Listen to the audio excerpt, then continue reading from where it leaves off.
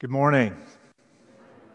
I am thankful this morning. I'm thankful for Jill, thankful for Eddie and Catherine coming up and reading, and I am thankful for Johnny Tollett, who every year makes what is a very difficult announcement amusing, informative, and we appreciate that very much. So, Johnny, I thank you for doing that. I'm thankful for all of you and the ways that you continue to live out the mission of the church through your life, through your time, through your giving. And I was asked by Jennifer to make one more announcement, and that is we continue to need some volunteers for nursery, for children's church, and we could use your help. So this is one of those times, as Johnny talked about, when you see certain percentages of giving down, we know there's percentages of people down, which means we need volunteers that step up on a little more regular basis than we sometimes had to have in the past. That you may say, hey, I didn't have to be in the rotation as much in the past, and that's the reality of church now. And so we can apologize for it, or we can just acknowledge that we need folks a little more often now, and maybe some of you who had done that in the past and you haven't done that as much recently, if you're able, if you're willing, we could use you. And so it would help if you can help out, if you can help Jennifer out. We need that. It was coincidence that I'm making this announcement on the same Sunday that we're reading this passage about the little children, but we could use you. And that's what it means to be church. It is people who use what they have to bless those around them. Let's pray one more before we get into our conversation this morning. Father, we pray that we would be a people who would use what we have to bless one another and bless the world. But as we pray this morning, and as we will talk about this morning, we realize, Father, that if we are to have anything to offer, we have to be a people who are open to receive. And so I pray this morning for all of us, for open hearts and open minds and open lives. Father, that we would position ourselves to be filled over and over and over, so that when we give, it is from the overflow of your grace. And we pray this through Jesus' name. Amen. All right, I want to start with a bit of a confession this morning. And my confession is, apparently, I am a difficult person to buy gifts for. That's what I've been told.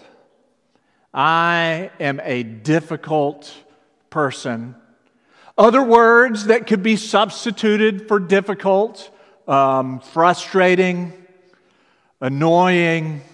You could find a variety of words to put in there. There are some people that are not difficult to get gifts for, because they will tell you what they want, and they'll tell you when they want it, and they'll give you lots of advanced notice to know what they want and when they want it. Just want you to know, 6 months, it's my birthday. No, next month is my birthday. This month, it's my birthday month. It's my birthday week. What are we doing for my birthday week? Not just my birthday, but my birthday week. You know a few of those folks? And some people, it's not just when, it's what. And you don't have to guess what they want, because they will tell you what they want. They will lay it out there for you. They will also drop all kinds of hints. They will pause and rewind when important commercials come on just to make sure everyone saw it. They'll send links. They will dog-ear all kinds of pages and catalogs and magazines and leave them laying around their house. And some people, you don't need the hints because it is just obvious the kinds of things that they want. Their interests, their passions, their hobbies are on display for everyone to see. Just get her another pair of Lululemon pants. She's got 87, let's go for 88. You can get some, you know that'll be good. Another sleeve of golf balls. How many does he have? About 1,000 in the garage. We don't have room for them anymore, but just get another sleeve. You can print the name on it if you want. You can make it one of those novelty types that sort of blows up into a puff of smoke. Just something golf related. You know it fits. Just get that family some Razorback merch. Anything will do. Get them a sweatshirt, get them a hat, get them a t-shirt, get them some shorts. You can't go wrong with some Razorback merch. But there comes a time for most of us when we have accumulated enough stuff.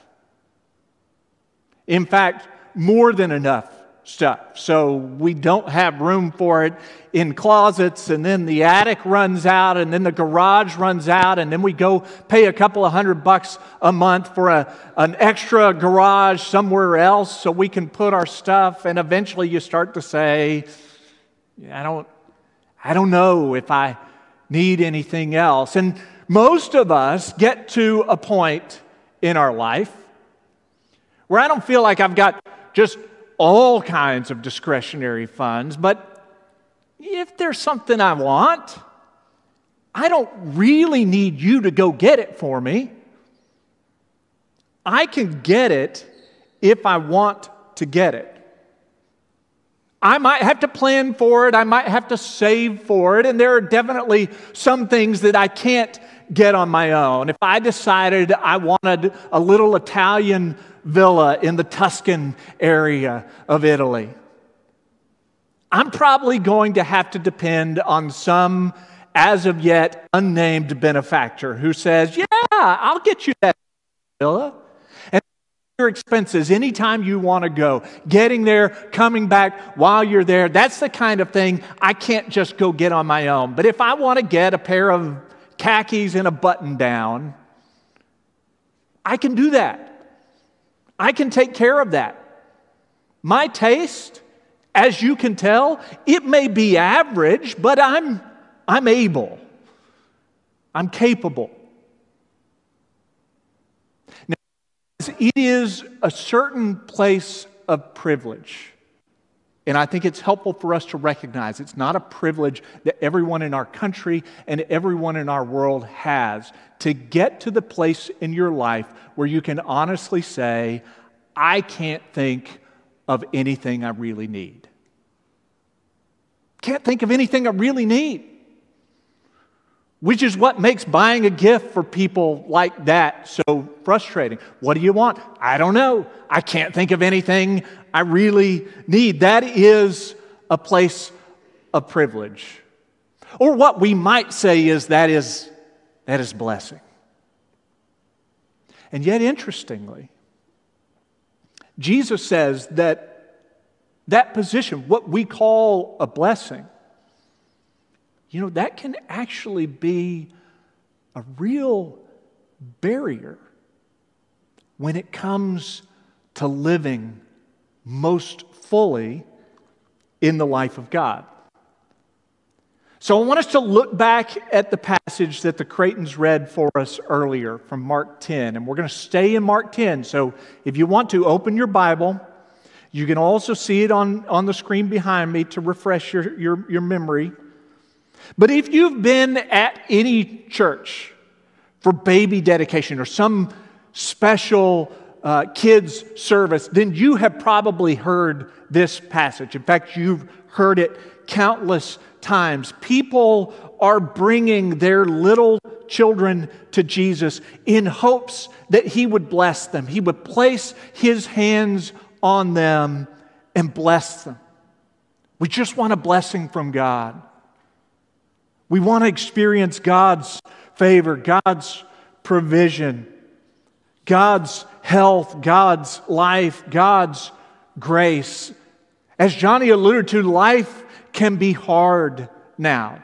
It has been hard for many people now. But life for people in the ancient world was especially hard, especially for those who had little.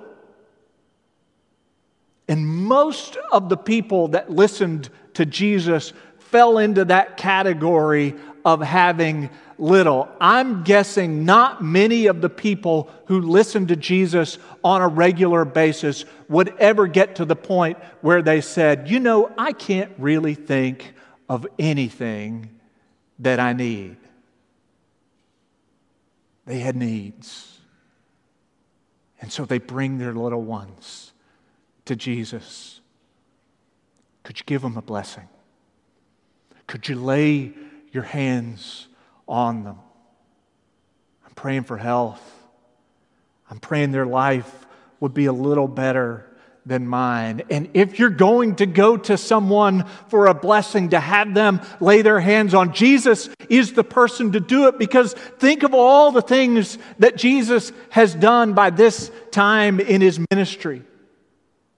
He touches one man who's got leprosy, and he's made clean. He touches another man who's blind, and he's able to see. His presence casts out unclean spirits. His command calms raging seas. His mercy enables all kinds of disabled people to walk. His provision takes a Lunchable and spreads it out over a multitude. His healing is so renowned that crowds are constantly following Him around like little ones and puppies everywhere He goes. So Jesus is trying to get away just to catch His breath, and there they go. Crowd Him so much that He has to get into a boat, and then He'll go to the other side of water, and there they are again. Everywhere He goes, we're just looking for a little something for us, something for our kids. Do you have a blessing? We sure could use a blessing. Would you share a bit of a blessing of God's grace, God's favor, not on us this time, on our little ones?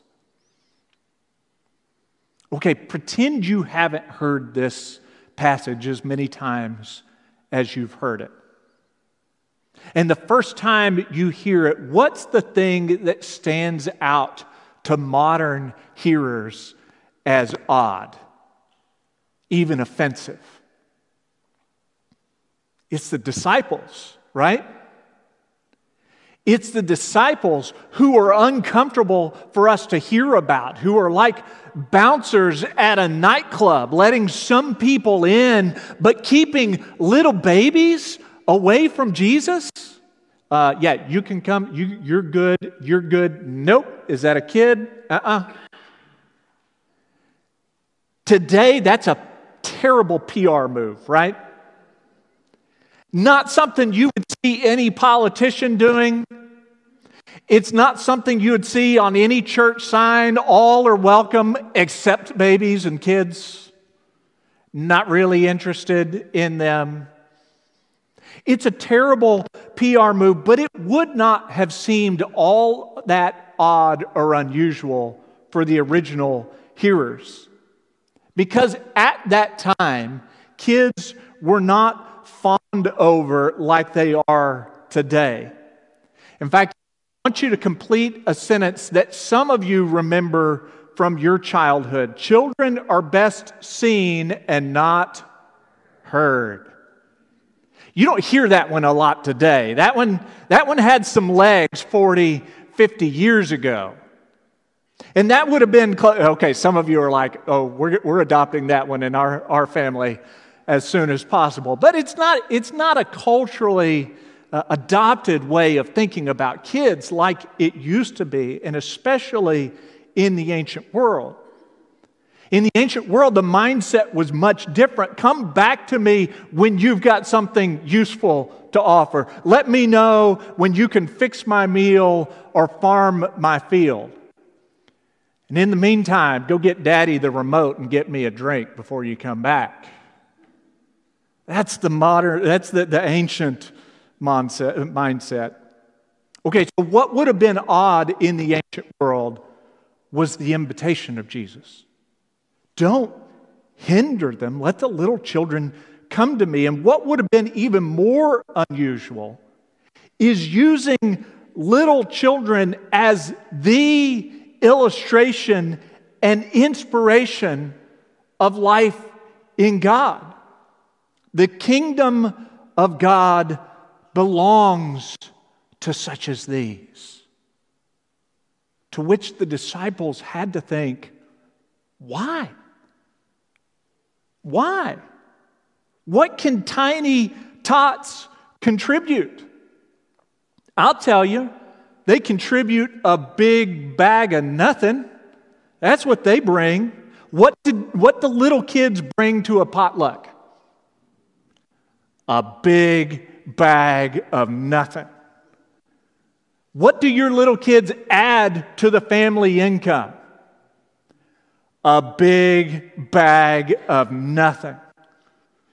And if you were not buying and wrapping a present and then writing their name on the present as if they were contributing the present and putting that under the tree, then what gifts would your little kid put under the tree this year? Feel free to say it with me.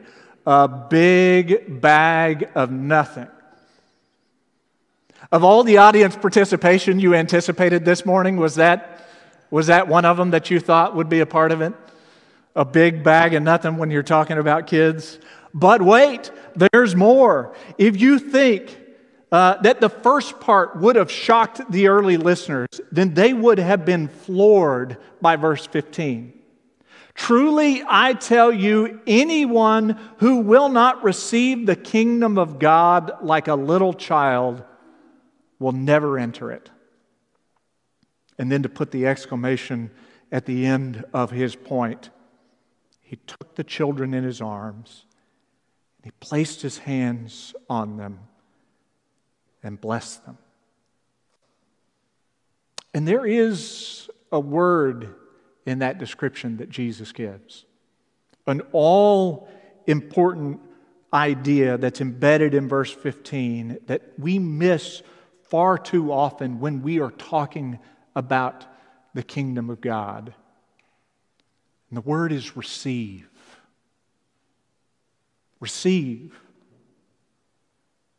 And when Jesus talks about the kingdom of God or the kingdom of heaven, it's not just something we experience after we die. The kingdom of God is the reign of God. It is the God. It is God's life working through the world and through our lives. It is God's ways and it is God's will sustained by the love and the grace of God. We sometimes talk about spreading God's kingdom.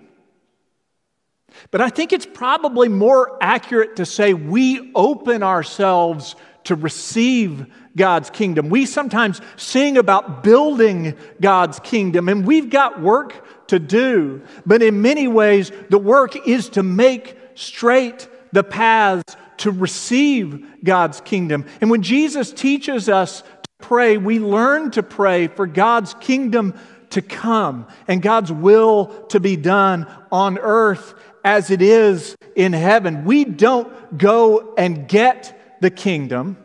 God is the grace giver. It's not that we first loved God. It's that God first loved us. We receive. And the disciples must have wondered, how could the kingdom belong to a little child? What do they have to offer but a big bag of nothing? And it's true, little ones are not very good at bringing or buying or contributing or creating. You know what they're really good at? Receiving. And receiving. And receiving. And receiving. And Jesus says that's the way you experience the kingdom. Open, available, malleable, permeable, unpretentious, humble, needy, receptive. There is no reaching for the check with God to fight over who pays for the bill. Wait, Lord, I was gonna get it this time. Are you sure? Okay, what's your Venmo? We'll square it up. I'm going to send you something. I will pay you back. Okay, you get the lunch this time, Lord. Let me get it the next time. There's none of that dance. And when it comes to little kids, when was the last time they reached for the check? When was the last time they offered to pay? I'm talking the little ones. Not to take your credit card and then hand it to someone. I'm saying actually pay. They cover the expense. They don't do it, but they receive it. And you hope they start to learn to receive it with gratitude. But they receive it. That's all they can do. Now here's something interesting. The very next story is the story about the rich young man who wants to know, his question to Jesus is, how do I inherit the kingdom of God? Another interesting word there, inherit, to go right beside receive. And I don't want to dive into all the meat of this encounter, but just a reminder, in case it's been a while, this is a good, moral, law-abiding, command-following guy. And Jesus affirms that. He just says, there's just one thing you lack. Go sell everything you have and give to the poor, and you will have treasure in heaven. Then come follow me. And the man has a lot, which means he's got a lot to let go of. And so he goes away sad. But it's the part that comes after that I find especially fascinating, especially because it follows right on the heels of this discussion about little children and receiving the kingdom. Jesus looked around and said to the disciples, how hard it is for the rich to enter the kingdom of God. And the disciples were amazed at his words. But Jesus said it again, children, that's interesting. How hard it is to enter the kingdom of God. It is easier for a camel to go through the eye of a needle than for someone who is rich to enter the kingdom of God. And the disciples were even more amazed and said to each other, who then can be saved? Now, the disciples were likely buying into a popular theology of the time that can still be popular in certain Christian circles today, and that is the notion that one's wealth comes from God's favor. And the better the faith, the better the favor, and the better the favor, the better the finances. You heard that one? The better the faith, the better the favor, and the better the faith, the better the finances. But is that the kingdom that Jesus talks about? Sometimes people are full of faith and have a lot to their name in the gospel. But many times, the people who are held up with the most faith have very little to their name. In fact, Jesus warns, on more than one occasion, finances, which can be a blessing, can also be one of the biggest barriers to experiencing and being filled with the kingdom of God. And that teaching has always made people nervous, enough so that people often go to extraordinary lengths to explain away this passage, especially verse 25, when Jesus says, "It is easier for a camel to go through the eye of a needle than for someone who is rich to enter the kingdom of God." And let's be honest, that is a funny image. The idea of a camel going through the eye of a needle. How do you get a camel through the eye of a needle? I have trouble getting string through the eye of a needle. Maybe the camel, you use the same technique. You lick the string, you lick the tail of the camel, and then however it gets through, it's not going to be pretty for the camel by the time that thing is done. It's a funny image. It's a humorous image. It is a crazy image. Now, I've preached on this before, but it is an image that is so absurd that for a long time people tried to say that Jesus didn't mean what it sounds like he means.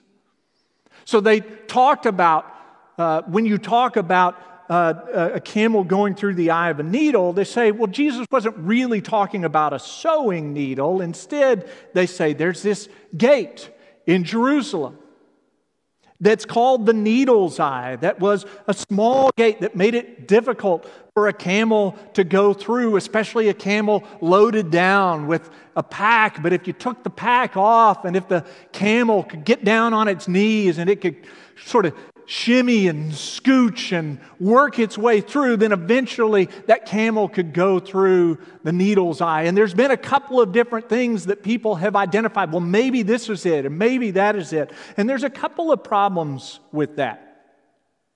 Number one is there is absolutely no historical evidence that any such gate ever existed. And no one even suggested that any such gate ever existed until more than 1,000 years after the time of Jesus. But I didn't have to know that to figure out that it completely misses the point of the passage. Jesus intentionally takes one of the largest land mammals in the ancient Near East, and he evokes this intentionally absurd image, or one might say, impossible image.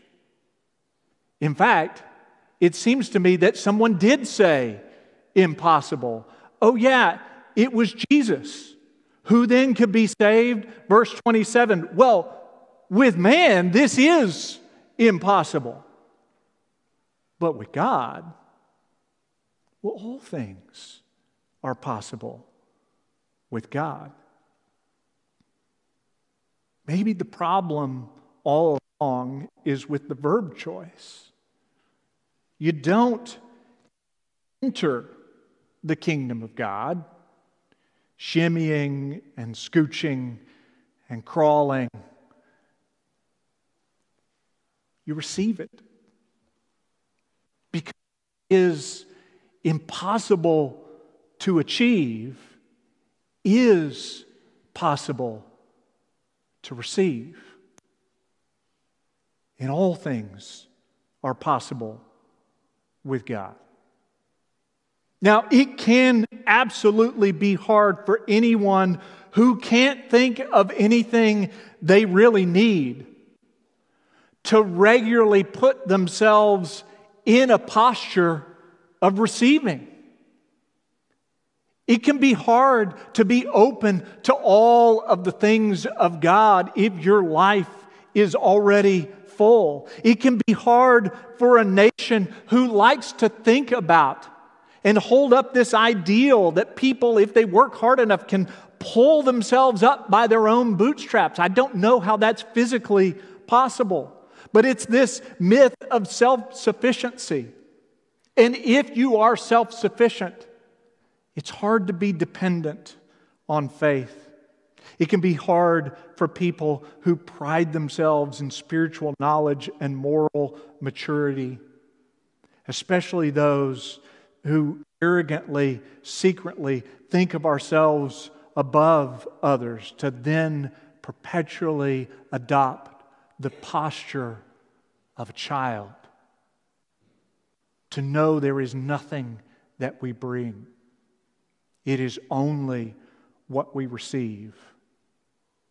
We're continuing in messages on grace that Bryce started us with last week. And it is grace that's going to carry us through this Advent and this Christmas season.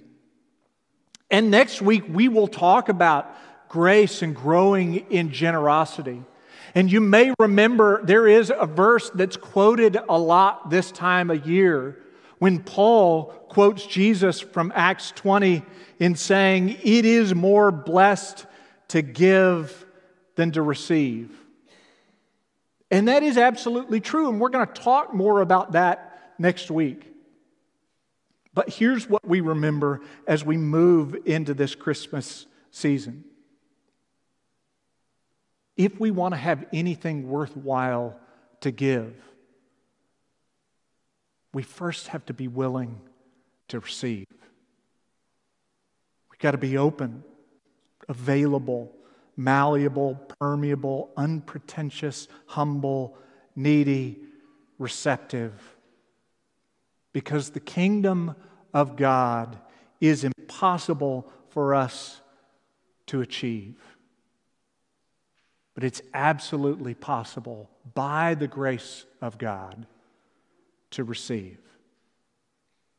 Because all things are possible with God.